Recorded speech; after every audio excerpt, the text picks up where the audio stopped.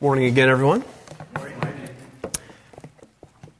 I don't know if you were really paying attention, hope you were paying attention to the words of the songs that Dave has led us in this morning.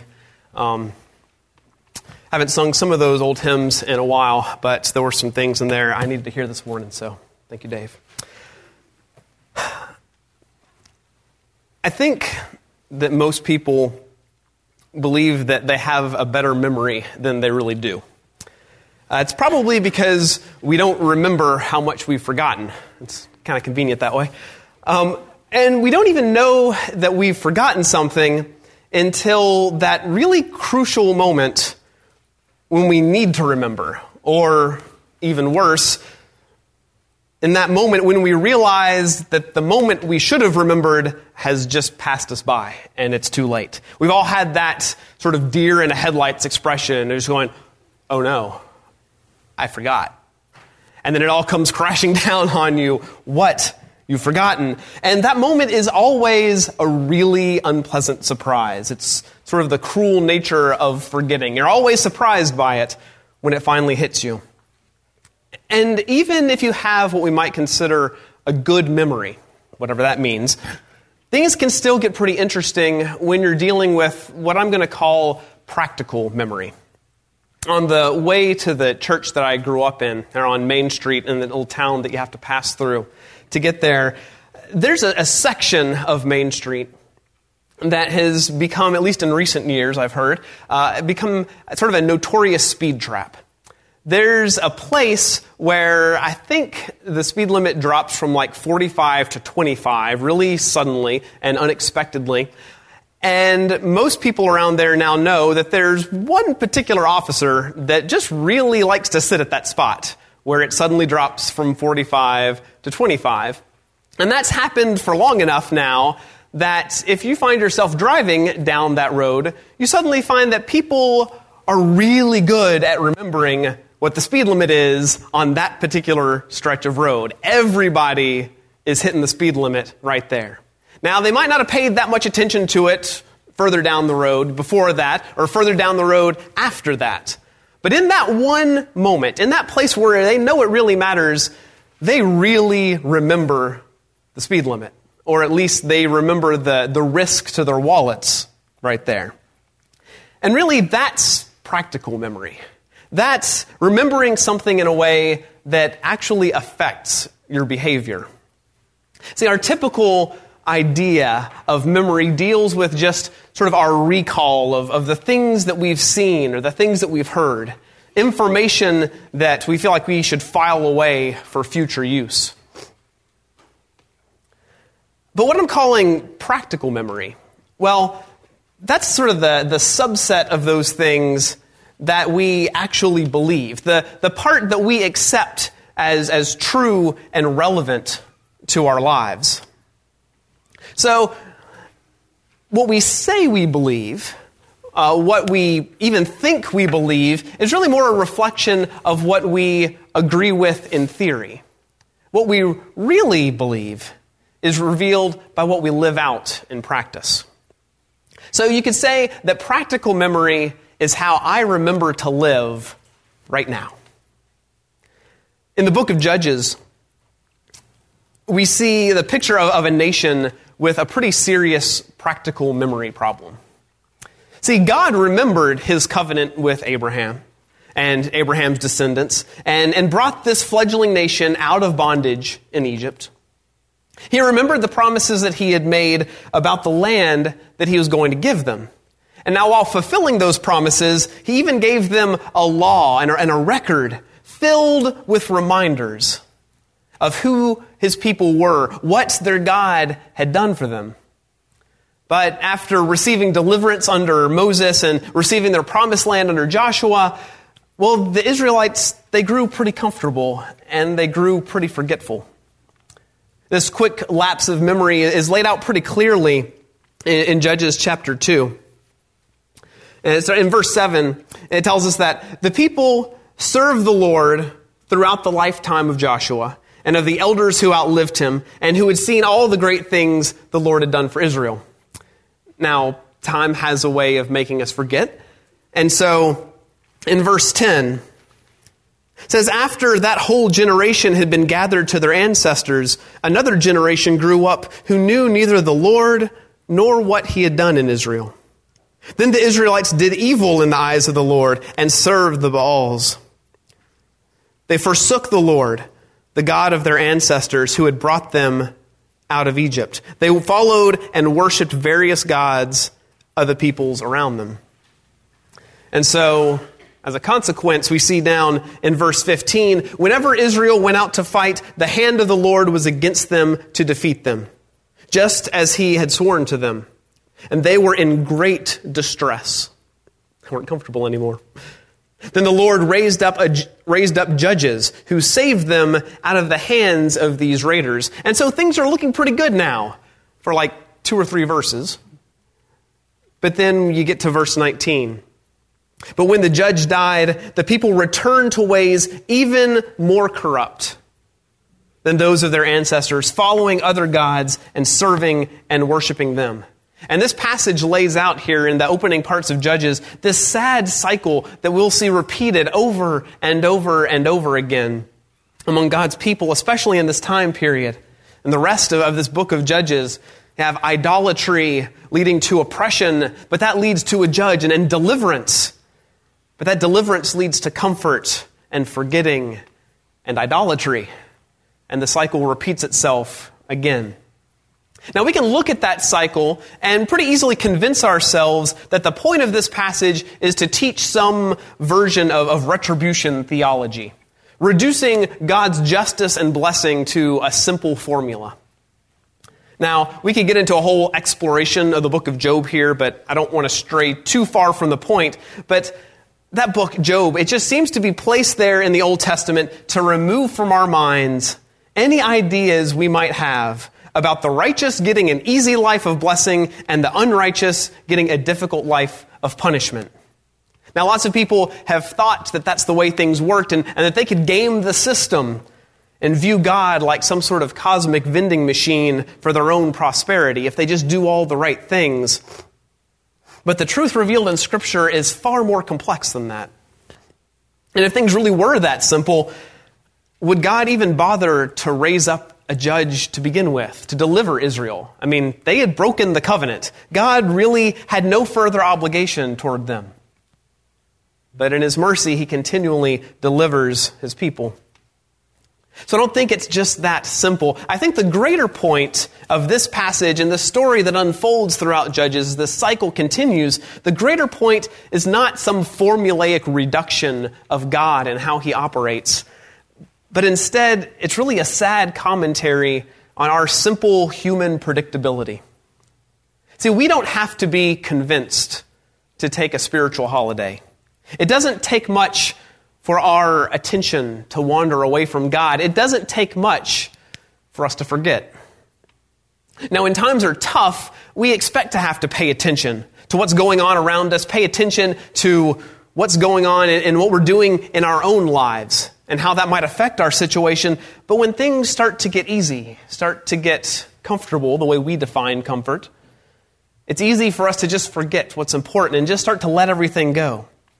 When there's nothing pressing upon us as this constant reminder of our need for God, it takes discipline to keep our minds focused on what matters most. But unfortunately, that kind of discipline seems to be the exception rather than the rule.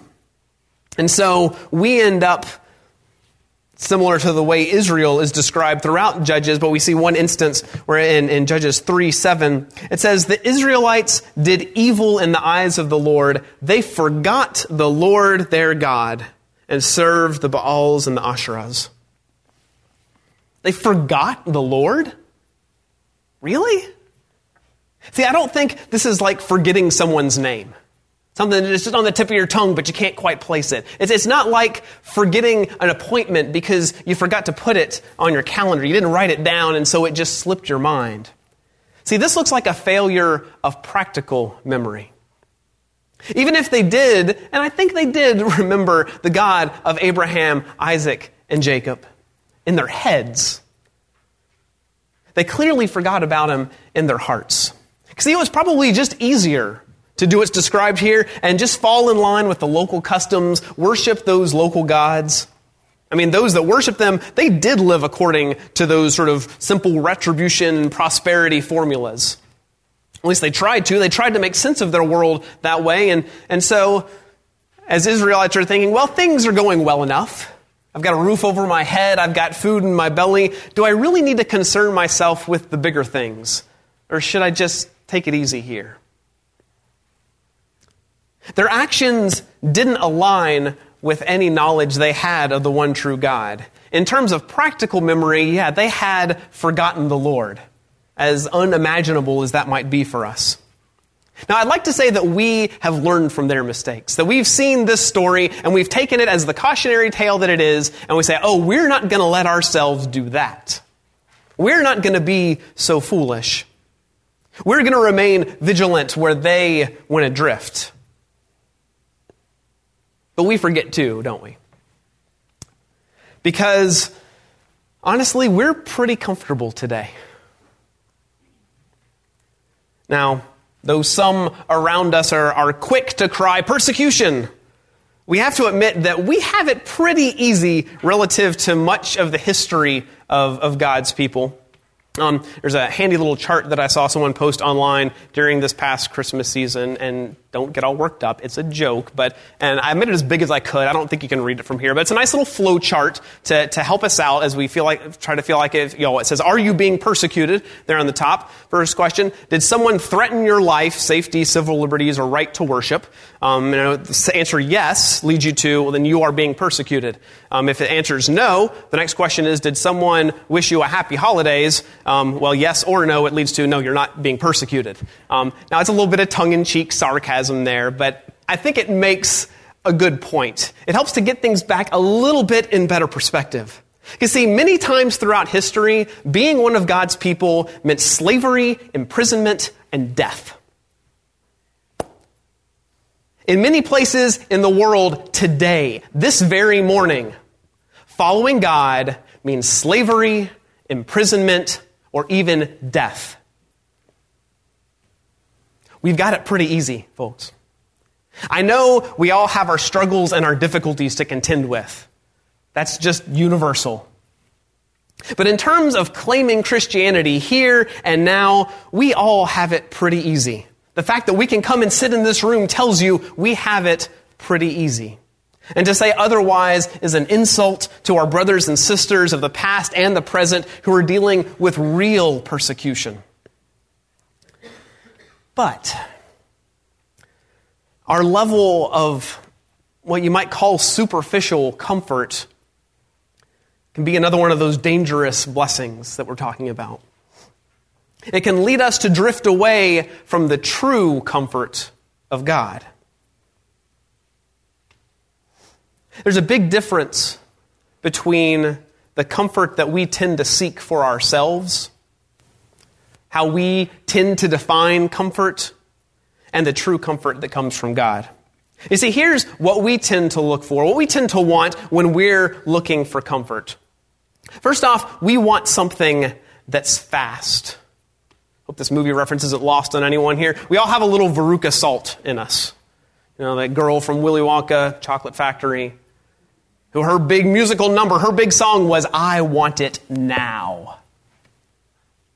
I think we've all got a little bit of that in us. No matter how patient we might think we may be, we've all got a little bit of that in us. We might not always be sure of what we want, but we do know we want it now. We don't want to wait. We live in a world that lives on fast food, high-speed internet, and express lanes. If something doesn't come fast, we're likely to give up and move on to something else. Because waiting, being patient, that's not comfortable. If I want comfort, I want it now. I want it fast. We also want something easy. Yes, that's a sloth. In fact, that's a sleeping sloth, so maybe a little too on the nose. But as little effort as possible would be nice. Along with the speed, we want it to be easy. We want to find something, work and comfort, those things don't really get along well. They don't mesh very well in our minds. Would I have to do something difficult to find comfort? That doesn't make any sense. I want comfort to come easily to me. Maybe while I'm taking a nap.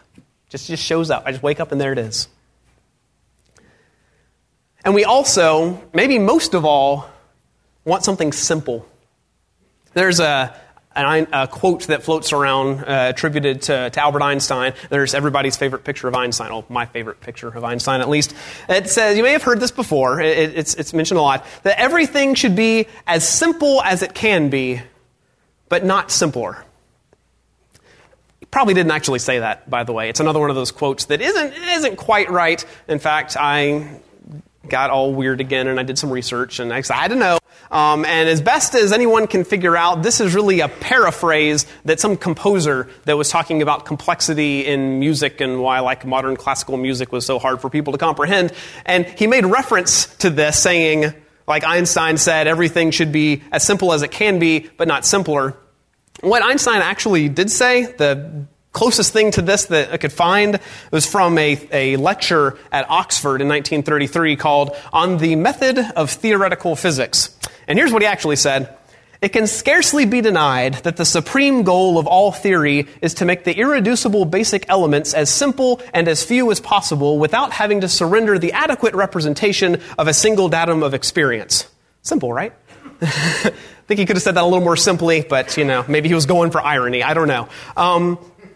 I'm a big fan of simplicity. I think a couple years back I preached a whole series of lessons on how we need to simplify things. Simple disciplines, practices, simple routines, simplifying our life. There is value in pursuing simplicity. I don't want you to get me wrong on this. But not everything can be so simple. That's why I like this quote that's not really a quote. Well, it is a quote just from Robert Sessions, not Einstein, but I think it's still good. Everything should be as simple as it can be, but not simpler. Because see, the value in the simple that we may desire, that comes when it makes room in your life from what is inherently and irreducibly complex. I mean, by all means, take the simple answers and the simple solutions when you can, so that your mind and heart are freed up to wrestle with the greater things, full of mystery and wonder. Now, naturally and rather foolishly, we don't really like to wrestle with those greater things. We want to stick to those simple things, and we seek comfort for ourselves so many times in the lesser things. But that comfort doesn't really last, if it was ever really there to begin with. And so eventually we realize that we've been downing painkillers when what we needed was a surgeon. Eventually we realize, okay, I've got to find something real here. I've got to take some serious steps. And the question comes, okay, what is true comfort? What does it look like? How can I actually find it? Well, first, I think we need to rid ourselves of this idea where we've equated ease and comfort. Comfort is ease. It's not. But when we talk about our comfort zone, as we so often call it, we're talking about what comes easy. We're talking about the things that come naturally to us without any great mental, physical, or emotional effort. But ease, if we're honest with ourselves, we know that it's really a false comfort, that more often than not, it actually leads us away from what God is up to.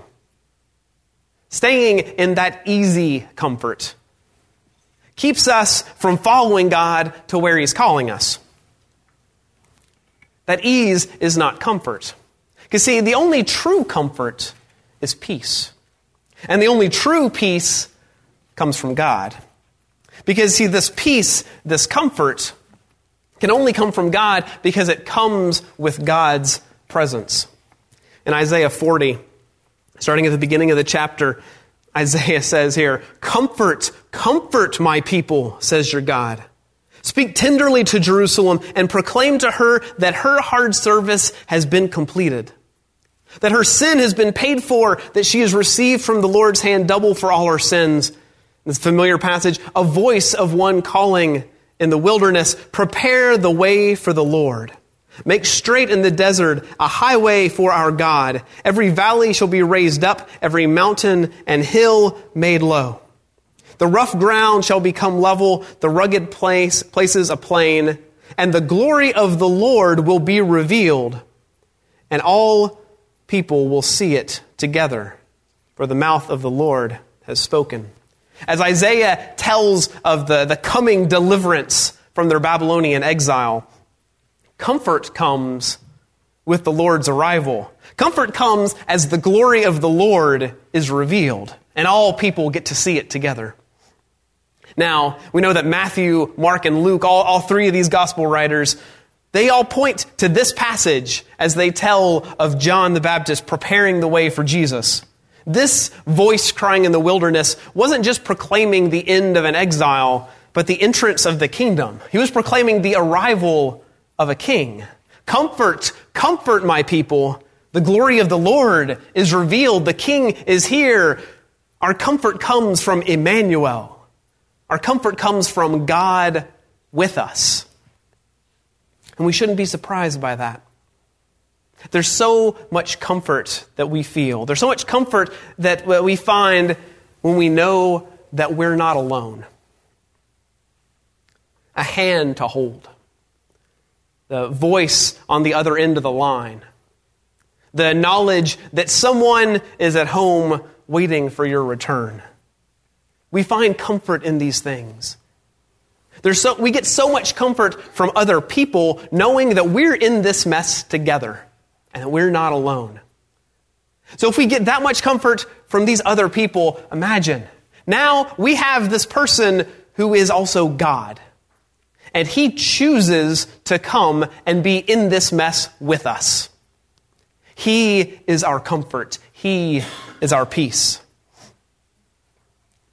And when we make it to the other side, when we get away from these false comforts and we recognize that only the arrival of Jesus brings us lasting comfort, when we find that true comfort, well, we'll probably find that it wasn't fast and it wasn't easy and it certainly wasn't simple.